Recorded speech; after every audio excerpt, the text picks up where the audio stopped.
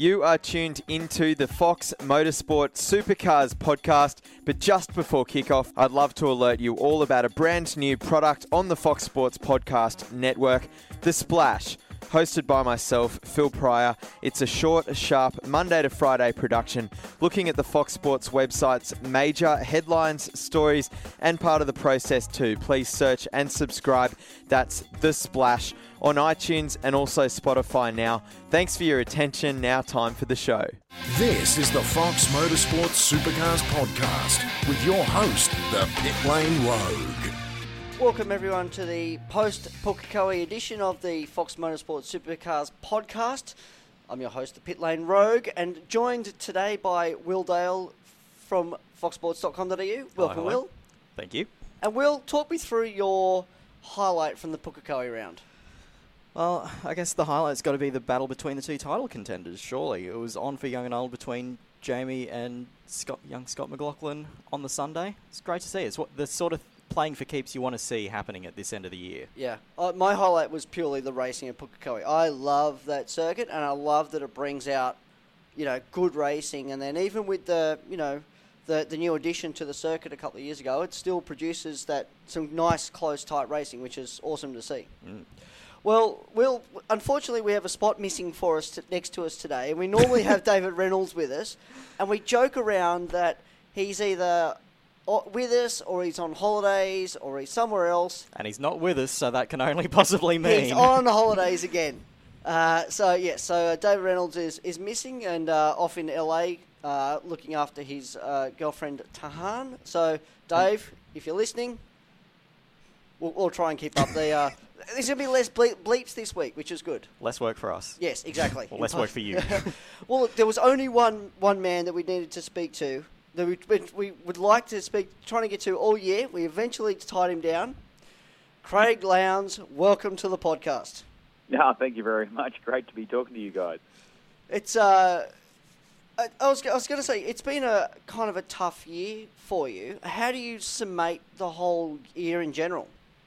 Yeah, I think you're right. I think that there's no doubt that the year has been tough. We sort of started the season with a bit of confidence, sort of on the end of the back or towards the end of last year, but we sort of struggle with this new tyre, and I know as drivers that we talk about the tyre side of it, but it has been a bigger change than I think what most people would take on, and it's a little bit wider, a little bit taller, a little bit heavier, and you don't think that's going to really do a lot, but the structure of the tyre is different again, so it does make all teams, drivers, engineers work differently and set the car up differently to make and get the goodness out of that tyre. And that's something that we struggled to do, in especially the qualifying side of it.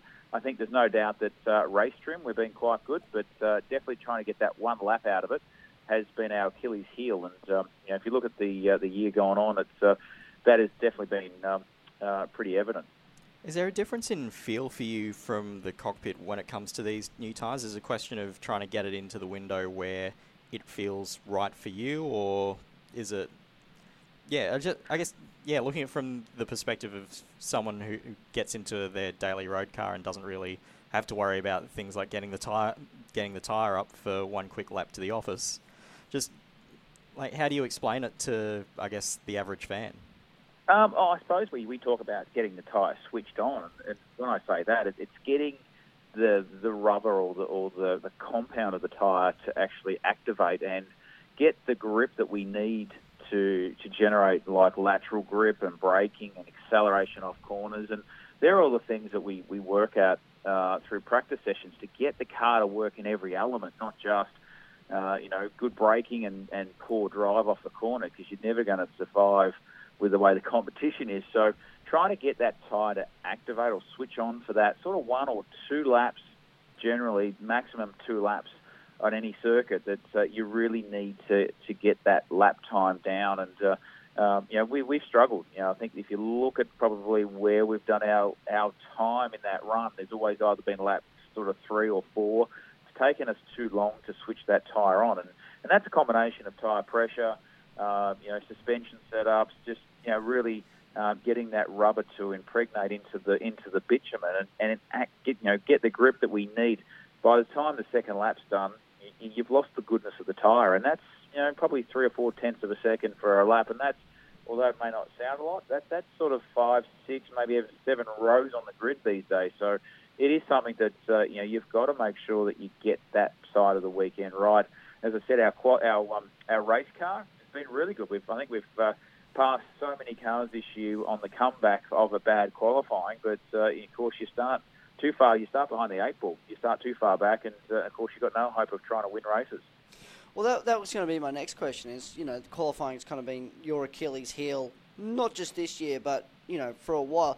What do you put that down to? Is it do you put that down to the tyres, or do you put that down to a bigger issue somewhere along the line? Probably a bigger issue, to be honest. I think you're right. Like in my whole career, that's the weakness of my driving. In a nutshell, I think that when we've qualified well, we've raced well, we've had podiums, we've won races.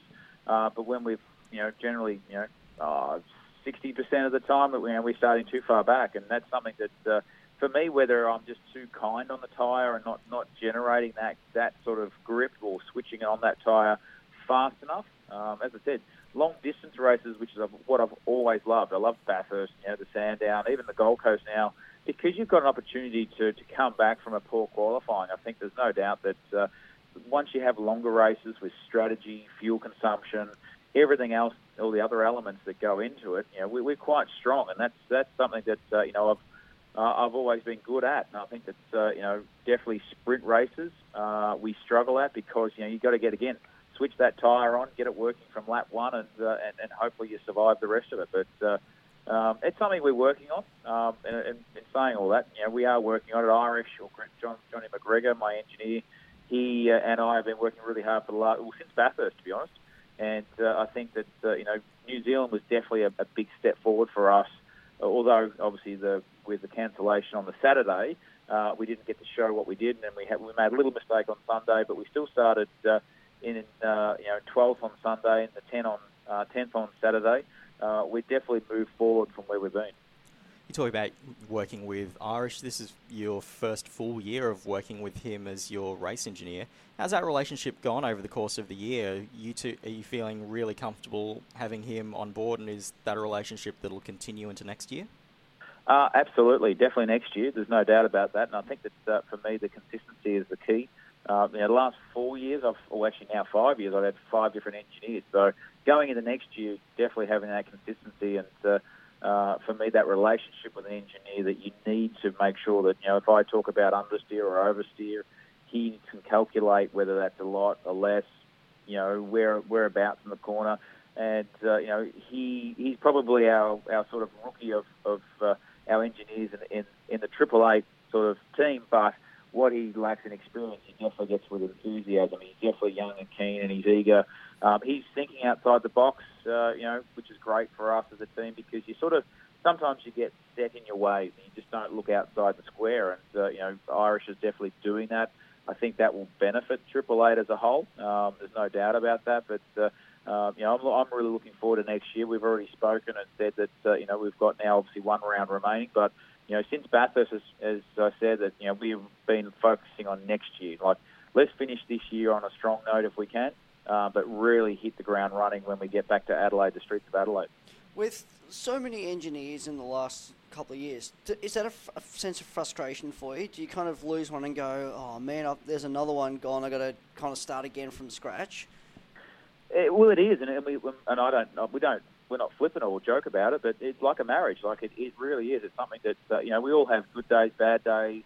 You get to the track and you've either got a stomach bug, or you're not confident. You haven't got I suppose the enthusiasm or whatever it may be. But they've got to understand that, accept that, and and vice versa. As me as driver, that if he's having a bad day or he doesn't have the clarity of what he wants to do and what changes he wants to make, well, we've got to work together, and that's definitely like a relationship. And over this 12 months, Irish and I have definitely got a better bond. He definitely understands me a lot better than what we had towards the end of last year. And New Zealand was the first track that we went back to that we had raced previously together, and I think that really for me that was a good indication of where we were last year. And I was going through my notes as we went through Pukekohe, we qualified, I think, 21st, 18th and 19th last year. As I said, this year it was a different format, but we qualified 10th and 12th, and we definitely have moved forward. We had some strong results in on the Sundays, especially, like finishing 4th, just one step off the podium. We have definitely come a long way in 12 months.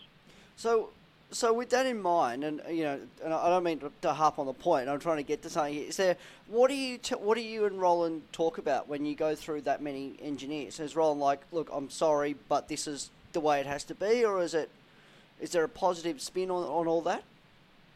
There's always a positive spin. I think that it's never an easy discussion to have, especially all the years that I've been involved in supercars. Losing an engineer at the end of a season is always very difficult because you want to work out who is replacement, who is the replacement, what their experience is, and how you're going to get that bond back. And Shippy was my last engineer, and besides, I went from Shippy to Ludo.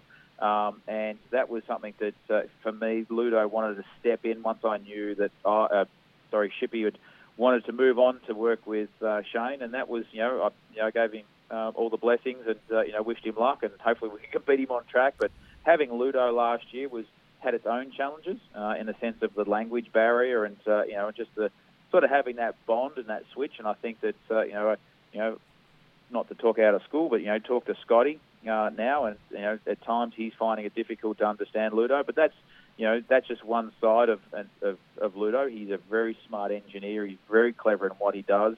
He also thinks outside the square, and again, once we knew he was moving on, Irish stepped up, and you've got to start that relationship all over again. So Roland has been very good, very clear, very open with all these discussions, even renewing to stay with the team.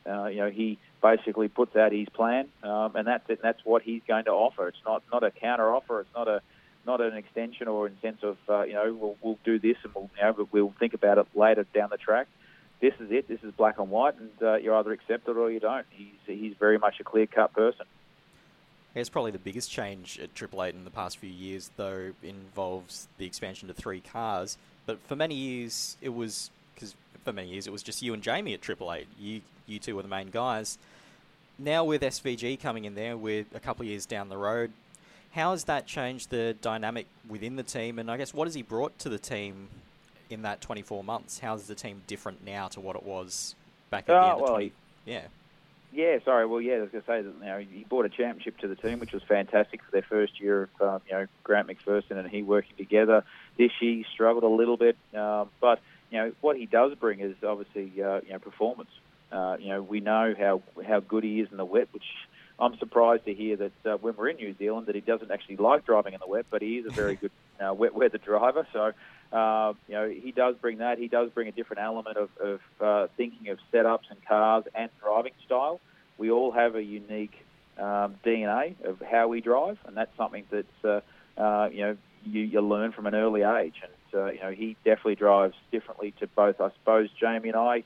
Jamie and I have been together now well over a decade, and we probably migrated closer together as a driving style, where Shane still has a different sort of way of thinking and looking at things, which is great. I'm not saying that's a bad thing. It's just a different way of looking at it, which also gives the team obviously a challenge to get the car right, to work at it, and what he learns, we benefit from it too. So he's different personalities to Jamie and I. But in saying that, to expand to 3 cars was always going to be difficult. Roland always said that if he was going to do that, which he said he never would, that it wouldn't interrupt or hinder the other 2 cars. The third car being in place would just be seamless and sort of carry on. And I think that we've been able to show that. I mean, it must be good having someone who's still. I mean, SVG's been around the category a long time. I mean, I can remember his debut at Oran Park many, many years ago, but he's still got a lot of that youthful experience. So it must be good to have him around personality-wise to kind of with you and Jamie being in the category also for so long. Oh, absolutely. I think it's change is like a holiday, and to learn that when SVG was joining the team, I think it was great. I think everyone was excited. I think that, as I said, no doubt his driving capacity or his ability is not questionable. It's just a matter of how he fitted into the team, and I think he fitted in very well, very quickly. And as I said, won a championship last year, and he's in the top 4 of this year, which is probably further back than when he'd hoped for. And but saying that, he's won races this year. He's pushed the team to newer heights. So it's just an added benefit that Triple Eight has now in the sort of the stalls of the driver lineup, and I'm really looking forward to next year, because we all obviously got to face a new car or a new shaped car. So that's something that for me is exciting. But to expand to 3 cars was always going to be a big undertaking. I've been in other teams previously with it hasn't worked having 3 cars.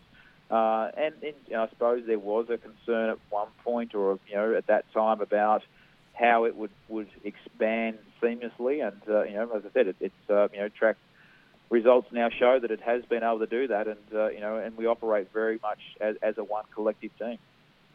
We touched on there about the upcoming ZB Commodore. How's that program coming along? We saw the photos from young Jake Kostecki on Instagram yesterday. The car was out doing a bit of aero testing at what I think looked like Stanthorpe Airport again.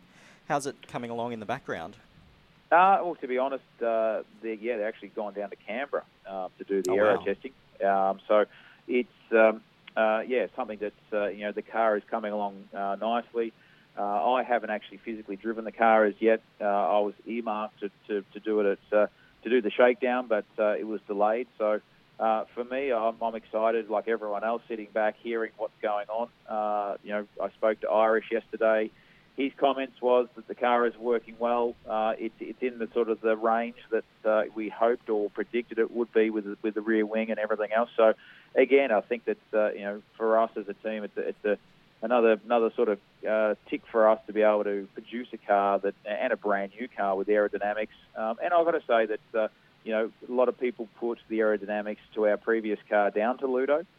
This one has been a completely ex-Ludo design, and I think that for us it's great to be able to continue that performance on. Obviously, it's still got to get the tick of approval from Supercars and get the homologation that we need, obviously, to run the car next year. And I'm sure there's no doubt that all Holden teams out there are very keen to get all the facts and figures about what's going on. But little Kostecki is doing a great job for us, doing the aero testing. So I'm really positive about next year in the sense of having that car. I've seen the car build over the last sort of 6 months, getting produced, and being part of that side of it was really exciting.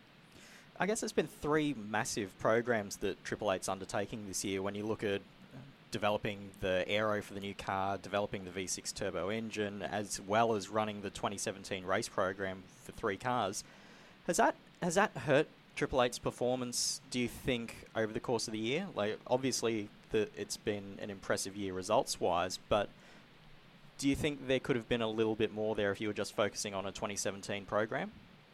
Oh, look, I'm sure that we could have done it better. I'm sure that if other teams had done it, probably would have done it worse. That is a good question, because really for us as Triple Eight, Roland has always taken big bites out of the sort of the apple and never taken small ones. We've always been under pressure about producing new race cars or developing new things.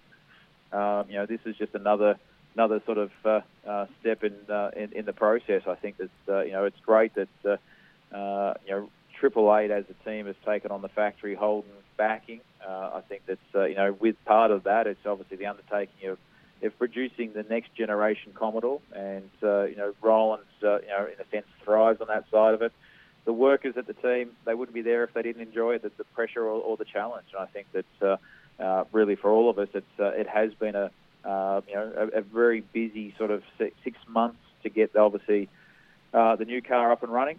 The ZB is something that I think has given people a bit of enthusiasm within the team, because we're not doing the same over and over again. We're designing and building a new shell or a new car.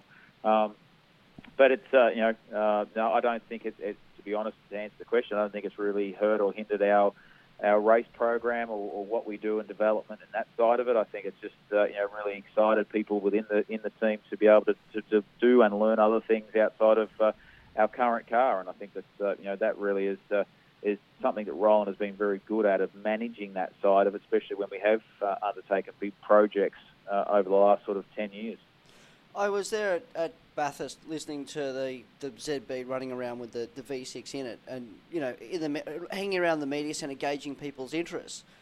It actually sounds a lot better than I had originally thought it was going to.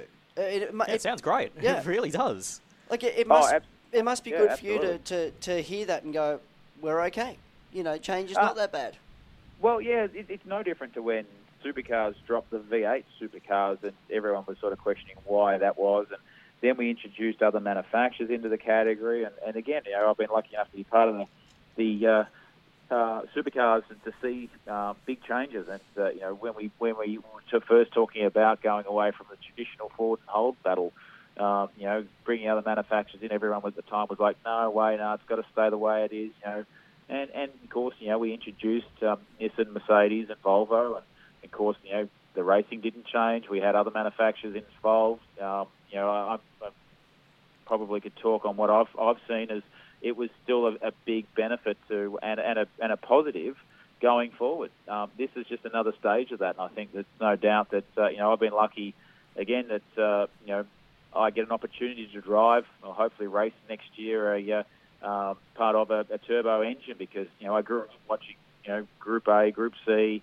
And when the Nissans were out, the Ford Sierras were out, but I never got to race one or drive one. So I get that opportunity because all I've done since I've been part of Supercars is race a V8. So it is exciting times.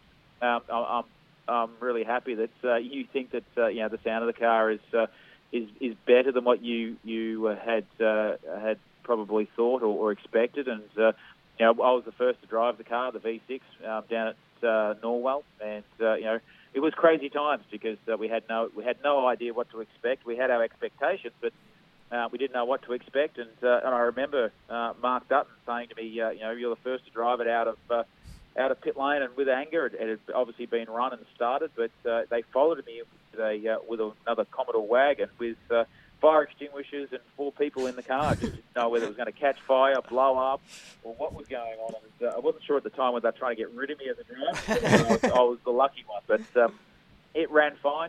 We've done, as I said, we've done over 1,000 kilometres on the engine now. The reliability seems to be there. Obviously, the drivability, we're still working on with the turbo lag. But yeah, what you saw at Bathurst with Merth driving around is the engine. It's got the horsepower. There's no drama about that. It's just a matter of getting into a proper car and doing some proper testing. So is there a possibility that you could potentially race that engine sometime next year, as opposed to it being run as a wildcard entry? Not sure at this stage. My belief and understanding is that we'll start next year in a V8 program, and we'll run it with a new body shape. But as the year goes on, who knows what's going to happen? It's the things we do know is that we hope to run it in some wildcard events during next year, which will be great to have the engine out there running around for people to see and hear, because it definitely sounds better live than what you hear on the sound clip. So look, who knows what's going to happen? I'm excited though to be part of the program and to actually finally drive one. I think that it's exciting times. So given that Kostecki has, done a lot of miles in testing and all that sort of stuff, is he likely to do the wildcard races next year? The one thing we know about Roland is he keeps his cards to his chest very closely, and it's the one thing we have not got out of him. Because normally you get a bit of feel or a bit of rumours running around the team of what's going on, who's going to do what. I can honestly say that we don't know who the driver will be, but we know that obviously it's going to make an appearance during next year. But look, it'd be great for Kurt to have a go at it. He's done the majority of the miles in the car with the aero testing and everything else, and he's a great young talent. Obviously running in the Super 2s and running his own team. But look, I'm not sure. I think that I see it as a positive. Whoever is going to drive it next year will be a lucky one, because it is something that you can say, in time that you were part of the big change in Supercars. The next race we all go to is the season finale at a brand new location in Newcastle. Brand new track, still under construction. no one's going to get a chance to race at it or drive on it in anger before Friday practice begins. So what does Triple Eight do to prepare for a brand new circuit that you can't go to? Like, what can you do before you get on the ground? Yeah, look, it's good. Yeah, like great. Like, I find that it's really exciting. It's no different to Homebush or when we went to Texas or the Middle East. You go to a new track that you got no previous data, no information, no history from. You can't rely on or look back on notes about what you struggled with to obviously fix the next year. So it's exciting times because it really just comes down to drivers getting the best out of themselves with the car they've got, and then working with the engineer to make the car better. And there's no doubt, and I have no qualms in saying that by the time we start practice one to when we hang the hat up on Sunday night, that the cars will be much quicker. Drivers will find better ways for lines, braking, cornering. And it's an exciting time. I've been one of the lucky drivers to be down there a number of times as from the announcement to the fan day to being down there 3 weeks ago to being part of the luncheon for the launch and really to see the development and the infrastructure that's gone on over that time has been really incredible. I think there's no doubt that it will be a fantastic track. I think the aerial shot from Turn 2 all the way down the beachfront there will be no different to what we see at the Gold Coast. It will be spectacular. They're talking fast numbers, quite a fast-flowing circuit. We have people going up there, obviously, quite regularly as part of Triple Eight to make sure that we understand the bitumen surface and try to relate that to other tracks that we go to so we know what sort of grip level we're looking at. Obviously, the contour of corners, the crowning of roads, because it is a street circuit. So everything we look at Adelaide, Townsville, anything like that with crowning of the roads, white lines, manholes, anything to do with anything, we'll obviously write down and we'll try and absorb as quick as we can. But like anyone else, we'll get down there quite early. We'll walk the track probably a number of times to get our head around it. And you don't really get a true indication of what the track will be in the sense of the layout until they start putting the barriers up, putting the curbs in, and really understanding how much road we've got to play with. But the only thing is, as I know, is it's going to be really exciting to get down there. It is going to be a championship decider. There's no doubt that it's going to be the Scotty Jamie show, and of course, it's their big, basically results are going to benefit some big ends to the season. No, I think I read suddenly something overnight that said that Mark Dutton had already been down to Newcastle recently to have a look around and grab some notes. Have you two compared notes on that circuit? Yeah, I think that there's no doubt, as I said, that we're sort of going down as much as we can, and every time any one of us go down there, that we bring back information or photos, and like all teams, I'm sure, especially when the championship on the line, it's we need to get everything we can, and basically that's what we're looking for. So we will get as much information we can prior to the weekend, but there's nothing like getting down there early and really understanding what we've got to deal with, and that's really all it's going to take is get down there, do track walks, understand it, but as much as we can get information right now is going to be beneficial. No different to when Shane went back to New Zealand and looked at Pukekohe, looked at the resurfacing of the back straight and everything else, trying to get our head around what we think grip level will be and how smooth the track will be, consideration of what it was the year before. So as a driver, how do you go about learning a new track? I mean, ultimately you roll out there on Friday morning with kind of a blank canvas in terms of how fast you can go into a corner, what gears to use. What's the sort of process? Well, that's the bit I find exciting. I think there's the unknown of you're pushing yourself every lap to go deeper, to go stronger through corners, flow it better, look at different lines. We'll be obviously analysing in-car footage every time we drive the car, and again, has the benefit of having 3 cars in our stadiums or our stables that we can then look at other Shane and Jamie's in car and seeing if they're doing one part of the section of the track better than I am. So we'll definitely be analysing the in-car and footage as quickly as we can when we're down there. But before that, it's just a matter of trying to relate it to other circuits and get it something or hopefully the car set up somewhere in 80% right, that we're not fighting the car setup as well as trying to learn the track. There's something you said about braking then.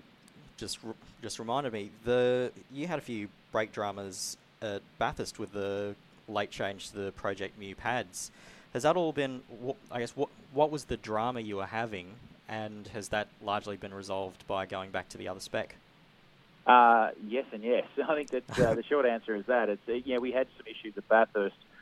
Anyone that was running on the PFC pad, obviously the disc is the same for everyone across the board, so it wasn't a disc issue in the sense of that side of it. It was just basically the brake pad that we use, or we were using at Bathurst.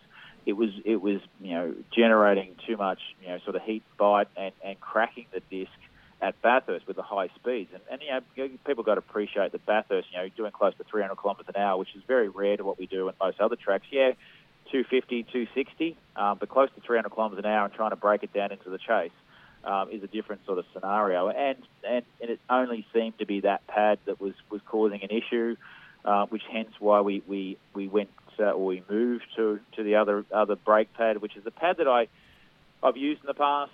I don't really feel comfortable or happy on it. It's a very bitey pad, easy to lock up a tyre, which, if you look at Bathurst in the first opening stint, I had a number of lock-ups, ran off down into turn one.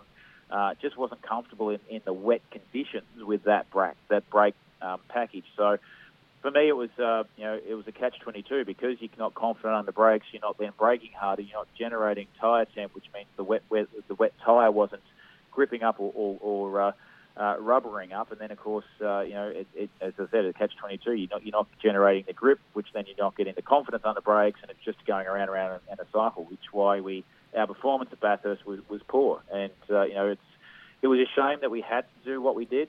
But obviously from the Gold Coast onwards, we've gone back to what we've previously run, and obviously a lot more happier in the car, and in the braking side of it comes to us. So that's something that's no different to the Dunlop tyre. Why we went back to last year's tyre at Bathurst. Leading in, we had obviously issues at Phillip Island and other places that Dunlop were concerned about the long, high loading forces that we put on the tyre at Bathurst. That we opted to go back to last year's tyre, which proved to be the right choice. So it's from time to time the category does things that unfortunately doesn't necessarily work for you, but for the safety element and aspects of the whole category, it has to be done. Now, the last couple of days you've been on Red Bull Athletes Camp. What is Red Bull Athletes Camp? I saw a couple of photos on social of you hanging out with all these other Red Bull athletes, and how's that gone? It was really good to catch up with a lot of the athletes that Red Bull have in their stables, and from snowboarders to BMX riders to skateboarders, surfer. And I shared a room with Mick Fanning, and it was great to be able to share information and knowledge about what we do, how we go about our chosen sport. Besides all that, we did some training activities that we all sort of do, which is all different from time. Again, we all do different things. Courtney Atkinson, obviously the runner, and what he and how he trains to Johnny Durant, who obviously the hang glider, who doesn't train a lot, but he has a lot of fun, and but his navigation and his mental strength about what he does is again different to what I do. So we spent the last 3 days down at Byron Bay and really getting into not only just sharing the stories and everything else that we all undertake, but it's also, as I said, the training, working with the Red Bull head office here about social media, about breathing and other breathing techniques that, the specialties that the good thing about Red Bull has that they've got, the ability to reach out to some really special people that, in special areas, that, we did some breathing, underwater breathing in the local pool down there. And, that was, different for me. It was something that I don't normally do. But again, you take the goodness out of it. You take the benefit from it. For example, that, we're basically learning how to hold our breath and using our full capacity of our lung volume that we don't normally do because we just breathe in and breathe out. We don't use the full capacity of our lungs, and techniques to expand that, to learn how to do that. So then, obviously, looking at mental strength about going into race weekends, and for me, race weekends, but whether it's Mick Fanning or anyone else, just Fox, that's going into their chosen sports, that how they approach it, how to be calm, how to be very clear and being in the present, and really just working on techniques for you that works for you, not necessarily that works for everyone else, but things that work for you. That sounds like an awesome couple of days to hang out with all those people and learn from them as well. Oh, absolutely. As I said, we're all different. Yesterday morning we went out surfing. Mick's got his own now boards out there, and he took us all out surfing. And I've got to say that I really must be a fantastic race driver. I think I got up about once for about 3 seconds, but it was just fun to hang out with other different athletes and what they do, and they travel the world doing what they do, and as I said, sharing stories and how they do things, how they approach things, how they overcome injury, because again, I'm very fortunate that we obviously got a cage around us that we don't have a lot of high injury, but of course, all the others, have had ankles and knees and shoulder reconstructions, and how they overcome that, how they bounce back, how they train for it. So it has been great to be able to do that through Red Bull, that we're able to do it. And Shane came down for the day, and which was really good for him before he's now nicked off over to New Zealand for the last round of the GT race. So it was good to be able to basically interact with other athletes in different fields. Now, I want you, before we let you go, look into your crystal ball for me. We're going to Newcastle. There's 30 points difference between the top two. Whincup, McLaughlin, who wins? Good question. I reckon it's going to come down to qualifying. I think that the mental strength is going to test both of them. I think there's no doubt that Jamie's been there before. He's probably better prepared in that side of it. But, Scotty's young. He's eager and keen to obviously get that number one on the door. It really is going to come down to qualifying. Practice is going to be obviously one part of it, but it's really going to come down to who out-qualifies each one. I think that if Scotty can get on top of Jamie in qualifying, that's going to be a mental positive or a gain over Jamie, but vice versa. If Jamie can get on top of Scotty in qualifying, that's going to be a mental gain as well. So it really is going to hinge on the qualifying aspect of the weekend, because the race will sort itself out. But, it's really going to come down to making sure that you out-qualify or out-practice that person. So I think we'll get a good indication through practice, but qualifying is the one for me that whoever out-qualifies the other one, I reckon you put money on for the championship. Well, I was going to say that's an interesting point, because with the, we've gone from the 2016 tyres to the 2017 tyres. We know Scotty's good on the 17 tyres and Jamie's good on the 16 tyres. So, and McLaughlin's been good at at qualifying the last, for most of the year. He's got the pole award, but he just hasn't been able to convert it for race wins. And Newcastle's the great unknown, so who knows? It's anyone's guess. But and you're right. I mean, that's the beauty of it at the moment. Like, we haven't had a championship so close and it's so unpredictable. The whole season's been like that. You look at the start of the season, the end of the season. We've had multiple winners. I know Scotty's dominated in qualifying, as you said, but he hasn't produced race wins. And I think that you look back on the season, it's been a crazy year. We've had some great races, different winners. And you don't put wouldn't put it past the Walkinshaw racing guys, or even a Gary Rogers. They've got a bit of a specialty in street racing, because this is a street element race. It's nothing to do with a permanent track. This is a very different beast. And look at the guys that do well on street circuits. I reckon you might even get an upset. It may not be just Jamie and Shane show in the sense of race win. I think they'll be definitely zeroed in on for the championship. But I wouldn't put it past as I said, another team to pop up, get some wins. All right, Seal. Well, thanks for your time today on the Fox Supercars podcast. It's no problem at all. It's been fun. And next up, we'll bring in Lewis Isaacs, freelance motoring journalist. Hello, everyone. Goodbye, Craig. Welcome along. Thank you very much. It's nice to be here and to actually make a start in this. It's good. Yeah. It feels weird not having Reynolds with us again. I'm bereft of my better half. He's just like, we come in here as the visitors and get to join you two legends, and he's really the star of the show. So I'll try to lift in his absence. Visiting lovely LA. All right, so I thought, boys, before we get into it too much, we'd touch on the big talking points from Pukekohe, and it really was that we had 5 championship contenders going into the weekend, and we really had 2 come out of the weekend. Well, mathematically, we do still have 5, and weird stuff has happened at season finales before. But yeah, odds are after Saturday in Newcastle, mathematically they'll just be Jamie Whincup and Scott McLaughlin.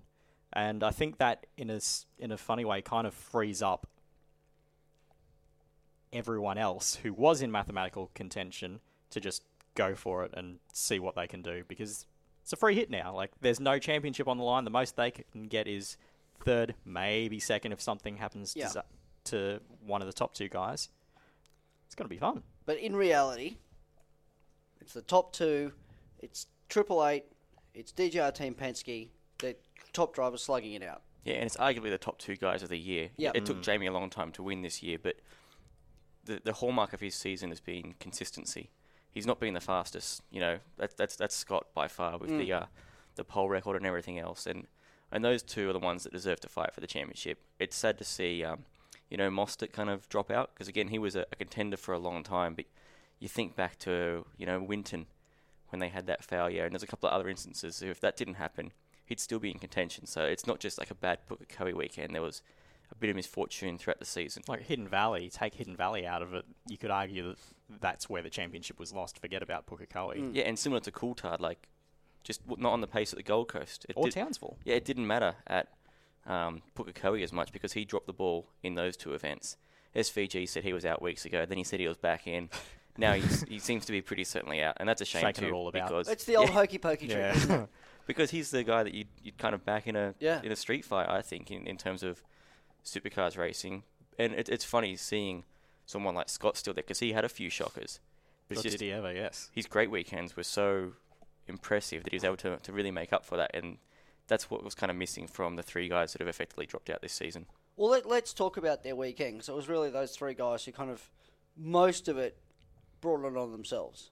Most of it. I'm going to paraphrase that with inverted commas. But, SVG was having a good weekend until he tried to enter the pits on Sunday and ran into the back of Tim Slade, which is a rookie thing to do. We think his Friday, they parked the car after 15 minutes because they just weren't going to do any good with it, just throwing more tyres at it. They needed to make fundamental changes, so he sat out most of that session, knowing full well there was a risk of rain in practice too. To come back from that and then win on the Saturday, it's a phenomenal effort. He was helped by the safety car a little bit. Let's not. Well, yes. Let's not delve into that too deeply. Okay, so win's a win. Correct. It's a W at the end of the day. We'll take it. 150 points to 0.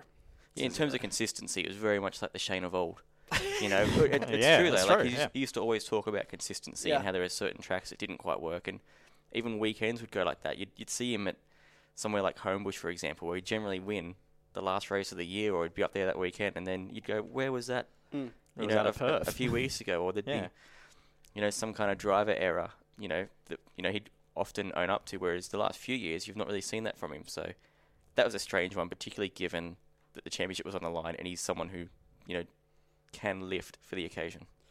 Mostert was the one I felt for kind of the most over the weekend, because he had a clumsy Saturday where him and Reynolds had the dive and then he couldn't get first and kind of inadvertently caused the incident with Reynolds and Coulthard.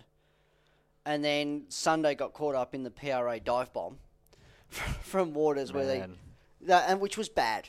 If you're gonna crash into anyone, make sure it's not your teammates. 4 other title contenders. Teammates. Yes, 4 other title contenders to run into, and he runs into the one from the same garage. Yeah. Oopsie. That's bad. No. Yeah, I got no words for that. Yeah. No, and then there's nothing kind of else. That said, if you're going to do it when your 2 team bosses are out of town. That would be an awkward team brief this week, I think. Yeah, and for them to lose that form they've kind of found over the last few weeks too. Like, everyone's talked about the second half of the season for them and how much they've kind of lifted the game, especially for the Enduros. And then to have, I guess, as other people refer to it as, again, the PRA of old, shooting themselves in the foot, which is what they were renowned for, I guess, for a long time, that not quite meeting the expectations of the fans and their supporters. Real shame to see Chaz kind of go out in that fashion. And obviously, it was kind of encouraging in a weird way to see him own up on Saturday as well. Like it's rare for sports people to offer such candor and honesty, and just he made his way into the garages to front up to the other teams and really put himself out there and say, yep, this was me, I've stuffed it, I'm sorry, and that was also something that effectively ended 2 championships. Yeah. The other guy I felt sorry for out of the Sunday schmozzle was Frosty, because he was having probably one of his best weekends of the year. Well, he's finally found form in that car and finally feels comfortable in it. Yeah. And then it ends to not much. Yeah. Like, you could see him, he looked happy on a Friday. Yeah. That's probably the first time this year you could say that. He looked happy and confident in his race car. And don't forget, it's been a year since he's won a race, over a year since he's won a race now. Yeah. You could make a pretty strong point that he's now the 3rd car at PRA. Like, he was a champion 2015, defending champion last year, but didn't really do much to defend that, did he? And this year, like, the rise of Waters to become a race winner, that kind of... I think he might have even been ahead on the points where he was at one stage. And then he currently is now after that weekend. Yeah, and then you have Chaz as well, who's returned after, a tough 2016, returning from his injury. So for Frosty, the timing of his slump couldn't have been any worse if you think about it. And now they've got, if you believe the rumours, Stanaway waiting in the wings, and that's another one who can kind of, potentially move past Frosty. There's going to be a lot, if that comes to fruition, there is going to be a lot of racing for the boom in pit stops in PRA land next year. Yeah.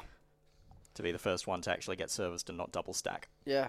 Well, and the 5th contender was really, Fabian Coulthard, who got unfortunately turned around on his roof in that incident with Mostert and Reynolds, and that kind of effectively killed his. Well, he was second in the championship coming into the weekend, and now he's more than one race win's worth out of contention. Yeah, which is it must be such a shame to have your title championship killed like that. Well, I disagree. I think again he lost it at earlier races. He finished on the podium at Bathurst, but there wasn't many stages of the day where you'd say car 12 was up there among the fastest. The conditions kind of helped him there. He led the championship going into the Gold Coast, and he didn't really grab the ball and run with it there either. Like, he let the others kind of go past him. I mean, he's 176 points down. We'll say that he got 3rd or 4th.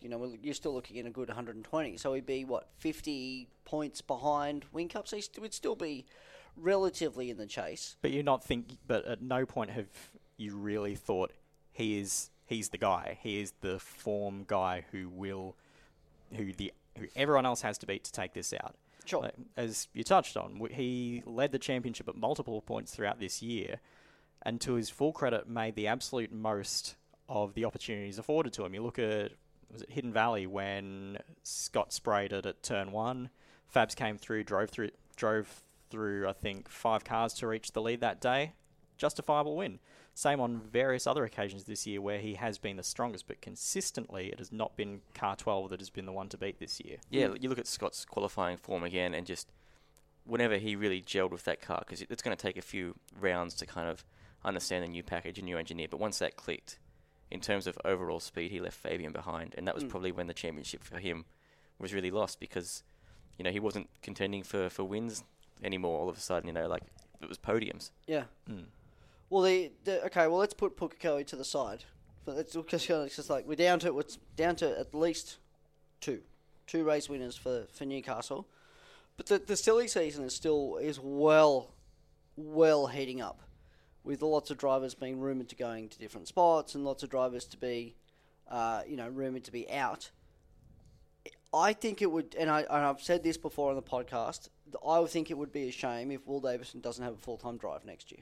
Yeah, well, he's the reigning, well, not the reigning, but he was 2016's Bathurst winner. He was, a race winner at HRT, a race winner at FPR. He won in Erebus when they had that questionable Benz package. Like he really maximised that and kind of helped develop that car to turn it into something a lot more competitive than it was. The Techno move's not worked out, but I don't know if you can really point the finger at him for that one if they're the ones that aren't running the latest spec, or they lose an engineer in the off season and everything else. That's a hard sell for him. And well, he was in the frame at Erebus before they went to Pasquale, which I think will be a good move as well. A good move in the long term, but Will's also going to add a lot as well. He's going to potentially push Dave. He's bringing a lot of technical knowledge, a lot of experience. Yeah. But it does come at a cost. Of course.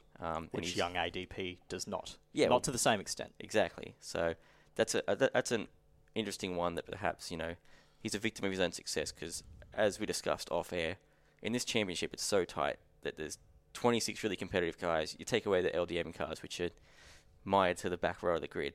At the moment. Yep, but someone's got to be 24th. Yeah. And you're going to be in a good car, and you're going to be a good driver, and you're going to be about 6 to 7 tenths off pole position. That doesn't mean you're bad. It just means someone's got to finish there. Yeah. And so you're seeing those kind of results. And, it actually reflects poorly upon them, even though they're still doing a great job. There's a lot of other moves up and down. Di Pasquale's got big raps on him. And some fresh blood's good. Yeah, absolutely. And even Reynolds, who's not with us and we can't defend himself, but our good friend, our very good, our learned colleague, said that when he tested the car with Reynolds, that when Pasquale tested his car, that he was remarkably impressed. Yep. And he's got some big raps on him, so it'll be interesting to see what he does in that Erebus car next year. Yeah, well, again, fresh blood's important, and they're taking a long-term bet with him. He's someone who's not necessarily a championship contender in Super 2, but he's shown enough to warrant this opportunity. And again, for one evaluation day for the team to say that's the direction we need to go in. Yeah, that's a pretty impressive feat for a young guy. And you look at his background too. He's not really been in supercars that long. He went from Australian Formula Ford to open wheels overseas with very little money and did the best he could. Probably learned a lot as a person. Yeah. When you're going overseas and really throwing yourself in the deep end, not knowing anyone, not knowing the language. Won a championship as well. Yeah, against some pretty promising guys. So he's well credentialed, and he's probably more mature than a lot of the guys that have remained home in that sense, even though he's not been in a supercar that long. Well, for those listeners that have been with us throughout the year, they would have known that we've been hinting about the Moff thing since about Darwin. That he wasn't going to be in the GRM car because that Golding will probably get that seat. There's a few youngsters that are going to come in next year that have got some big raps on them, and Golding could be one of those as well. For sure, but then equally for those guys to come onto the grid, there's the potential here that we're saying goodbye to a lot of good talent who are very established in the category, Bathurst winners, race winners, pole position winners, guys who have, on their day, and consistently at times proven themselves to be among the fastest out there. And they're also guys who are, to an extent, household names. If we're saying goodbye to Moffat, we always talk about the rich history of the sport. Moffat's a big name. Sure. Not having him on the grid, and a guy who, again, race winner, capable of setting pole positions, that's a big loss to the category. Yep. Yeah, and I'd be. Is he in an automatic start for a co-drive seat? If that's what he wants. Yeah. And at this stage of the season, you're kind of seeing the front end of the grid is essentially parked up. They know what they're doing, well in advance. It's a buyer's market in that sense, so they can kind of dictate who goes in and out. So it's really, this year in particular, it's the lower half of the field where a lot of the action's happened, and Techno have slid to the lower half of the field. Yep. Moffat's, been a mid-pack racer at GRM for the last 2 years, even though that Volvo package was winning races with Scott. Potentially Jason Bright's out, and he's not been outstanding at PRA this year. And that's an interesting one because you look at his career, and where does he sit amongst fellow supercars drivers? He a Bathurst winner at a young age. Yep. He, went overseas, did the champ car thing, didn't quite work out. Yeah. Came to HRT, won a few races, was always in good competitive machinery. Had that renaissance car of the future at BJR, and his experience and knowledge really kind of led the team forward there.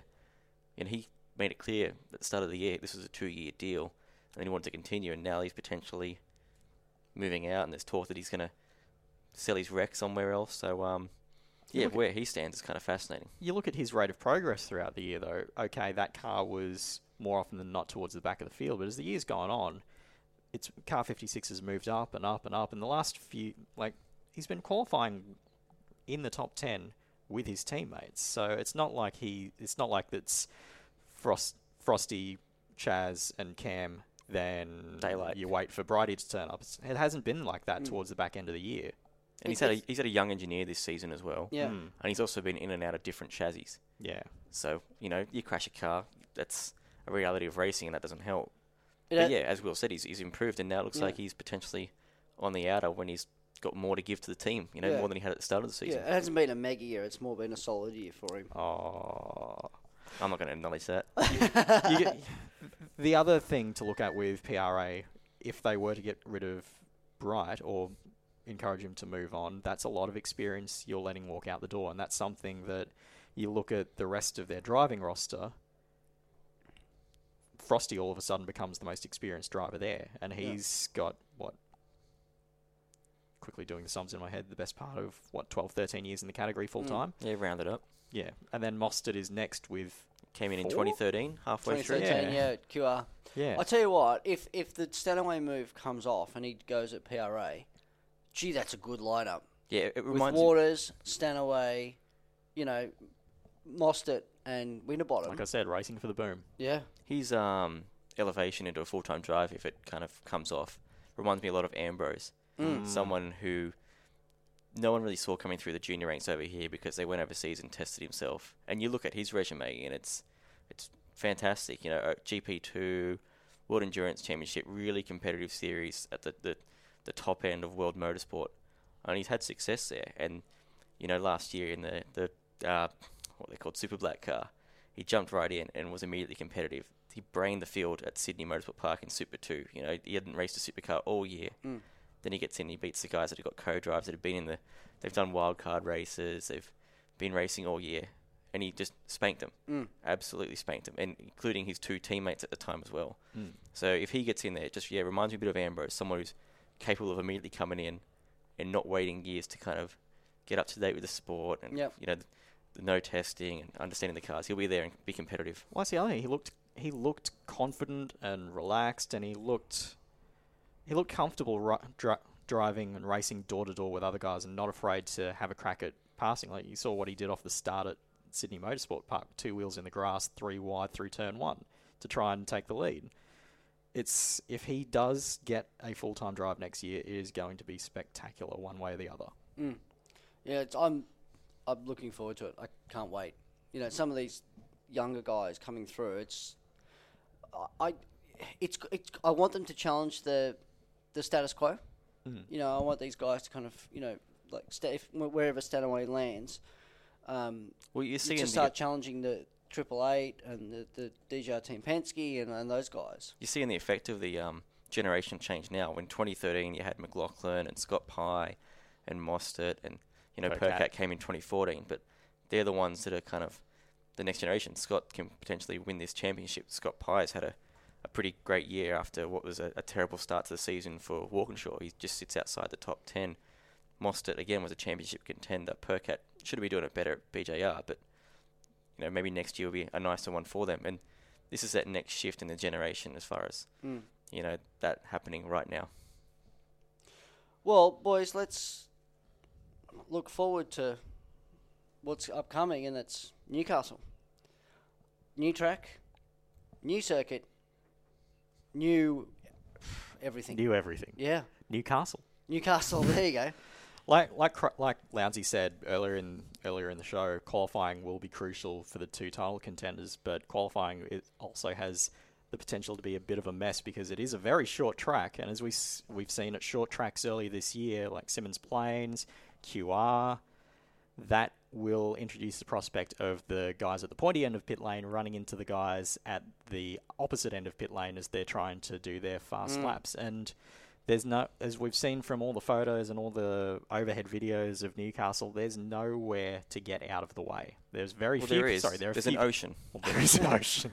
On both sides. There's a harbour, and then, There is that.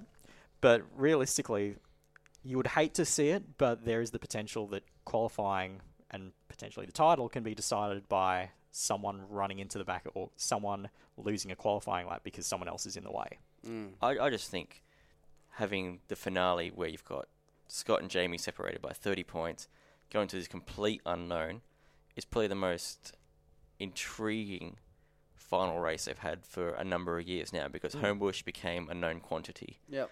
And more often than not, the leader going into the championship would would walk out with it. And, you had a couple of times where I think 2012, Jamie had won it before he even got there. Frosty won it on the Saturday. And you have, instances like that, whereas this one, it seems unlikely that's going to happen, and that's For great. me, this seems like it's the most exciting end to the season since 2010. 2013 was pretty good. Sure. With 4 guys in with a shot to the end, and then Jamie beat them all on the Saturday. Yeah, just pantsed them again. Yeah. Well, they all ran into each other, so... Yeah. But no, I'd concur with that. Because that was, for me, in recent memory, that 2010 Sydney race on the Saturday was one of the best 2-horse duels around. It was 3 really, but really down to Coulthard. Still part of the highlight reels. To Courtney and Whincup. They're all in awesome. the fence. Exactly. And then the DJR guys patching up Courtney's car with whatever they could find. Cable ties and sticky tape, and then Red Bull trying to do it properly and going. A true team effort to win the championship. Absolutely. And now it's arguably the same teams. Yeah. And that's exactly spot on. Different contexts and everything else. But it's kind of nice that it's come full circle in that way. Mm. So, what are you looking forward to most about Newcastle?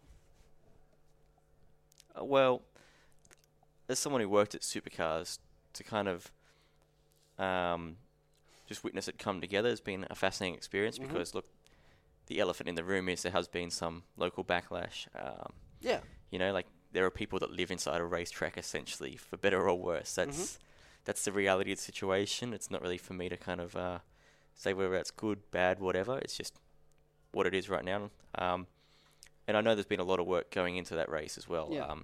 We spoke about how it could be, Warburton's legacy and everything else. And it's good that the sport sees value in regional New South Wales too, because, you've got Bathurst, which is the biggest race of the year. That's in regional New South Wales. This is another one, if you think of it like that. Being the unknown quantity, I think, is fantastic in a sporting sense. I went and visited the track around June when it was still very much a work in progress, and you could kind of see how it was coming together. The number of civil works they were doing would make those areas, excellent for racing because there's some really narrow streets and some interesting turns and stuff. But that section where it goes past the beach is going to look incredible on TV, and there's nothing like that really in the world. I went when I was up at the surf club there, which is on the beach in mid-year, looking at it going, wow. Yeah, that section in particular is kind of that's the selling point essentially. So I think it's going to be. I hope it's good for the sport. I shouldn't say I think because there's still a lot of water on the bridge to go. Hopefully, it's a reasonably peaceful weekend. Yeah, a good crowd going to be there too. Well, that's the hope. Yeah, This is it. As you said, regional areas, Supercars is strong. It's the heartland of the sport ultimately. Like, I'm originally from North Queensland, and I still remember back in 2009 when the show finally came to town, and standing trackside when Scaife went out for his first sort of ceremonial lap of the circuit in a supercar, and then watching the crowd roll in over the course of the following days. It's a huge deal. Like, it's easy to sit back and sort of think of it and focus on all the championship elements, but for a region like that to finally get an event like this is absolutely massive. Yeah, no, I agree. I'm personally a little bit gutted that it went to Newcastle. Oh, me too. I thought it would have been great around. Gosford would have been the mean streets of Port Kembla through the steelworks next to the ocean. Saw some whales down there the other day. Beautiful. I love it. Wow. God's country. And you saw a supercar, funnily enough. I did. Saw one of the Freightliner cars down there. Okay. It's been a great few weeks in the push bike, let me tell you. It's a little lost for the Freightliner car to be that. Maybe they got an sponsor early engagement. schedule. Yeah. All right. Okay. So what are we going to be talking about after Newcastle? What's going to be the main talking point? Well, I personally think we're going to be talking about Jamie Whincup having 7 titles to his name. Okay. And here's why, right? Because personally, I think what Scott's done this year has been great for the sport. He's just an excellent character. The media really respects him because he's always been so good to them too. To see the Shell, DJR cars kind of draw that historical element back in and be at the front, that's great. For Roger Penske, one of the leaders in motorsport, it's fantastic that he's been there. But I think there's a number of things that really play to Jamie's advantage going to Newcastle. First being the points. Mm-hmm. It's 10% advantage of what's potentially available. So don't discount that. The Triple Eight cars have been really good at street tracks. So Shane swept Adelaide. Jamie won at Townsville. The Gold Coast was a bit kind of hard to read really there. But I think that they've got enough speed there to be able to really challenge the shell cars. The fact that he's going to have 2 teammates out of contention that can potentially help him is going to be massive. And I also think that it being an unknown quantity, having 2 car or 3 cars instead of 2 to learn the track and really throw more things out if it doesn't quite work out will be a huge boon for them. So I think, looking at it logically, it's Jamie's to lose. That's a fair assessment. I sincerely hope that whatever happens, we're just on the Monday afterwards talking about what a fantastic final deciding race it was, and that it came down to the closing stages. The 2 guys who have been the class of the field all year, like, you can't really ask for much more than that. Unless it's Bathurst 2016 spec, where we're talking about it for weeks after. Where it's always in the news, and it's un-Australian. There's no grass verge for anyone to run over and rejoin, though, as far as I can see, unless they take the hover route across the ocean. They could do that. Rejoin at All Nobbies. right, so Lewis, you're saying Win Cup win? The logical part of my brain, the Spock part, yep, is going Win Cup. You need to go with your head. Yep. Will? Go with your heart, Will. Live long and Car prosper. 17. Car 17. Purely because it's been quick all year, with the exception of surfers, but at a track where no one has any prior advantage or disadvantage, I'd back Ludo in to come up with something clever. 30 points over 2 races is not a lot. So all you need to do is finish... You need to win by 1, or half in F1, but just by 1. At least finish 2 or 3 cars ahead. It's done. Yep. All right. Well, thank you, boys, for your time this week. Thank you. Wrapping No up Bookie. worries. It's been an awesome, awesome week. And we will see you for a full season debrief after Pookie. And a gala debrief, perhaps? Well, no gala debrief. Actually, after Newcastle. We'll be back after Newcastle. It's still to technically debrief right. It would be after Pookie. Well, that's true. Yeah. So, yes, after Newcastle, we will debrief the whole season and our favourite talking points and everything, and we will have... Hopefully David Reynolds. ...a champion crowned, and we'll be able to carry on. Lovely. Thanks, boys. See you in a couple of weeks. Cheers.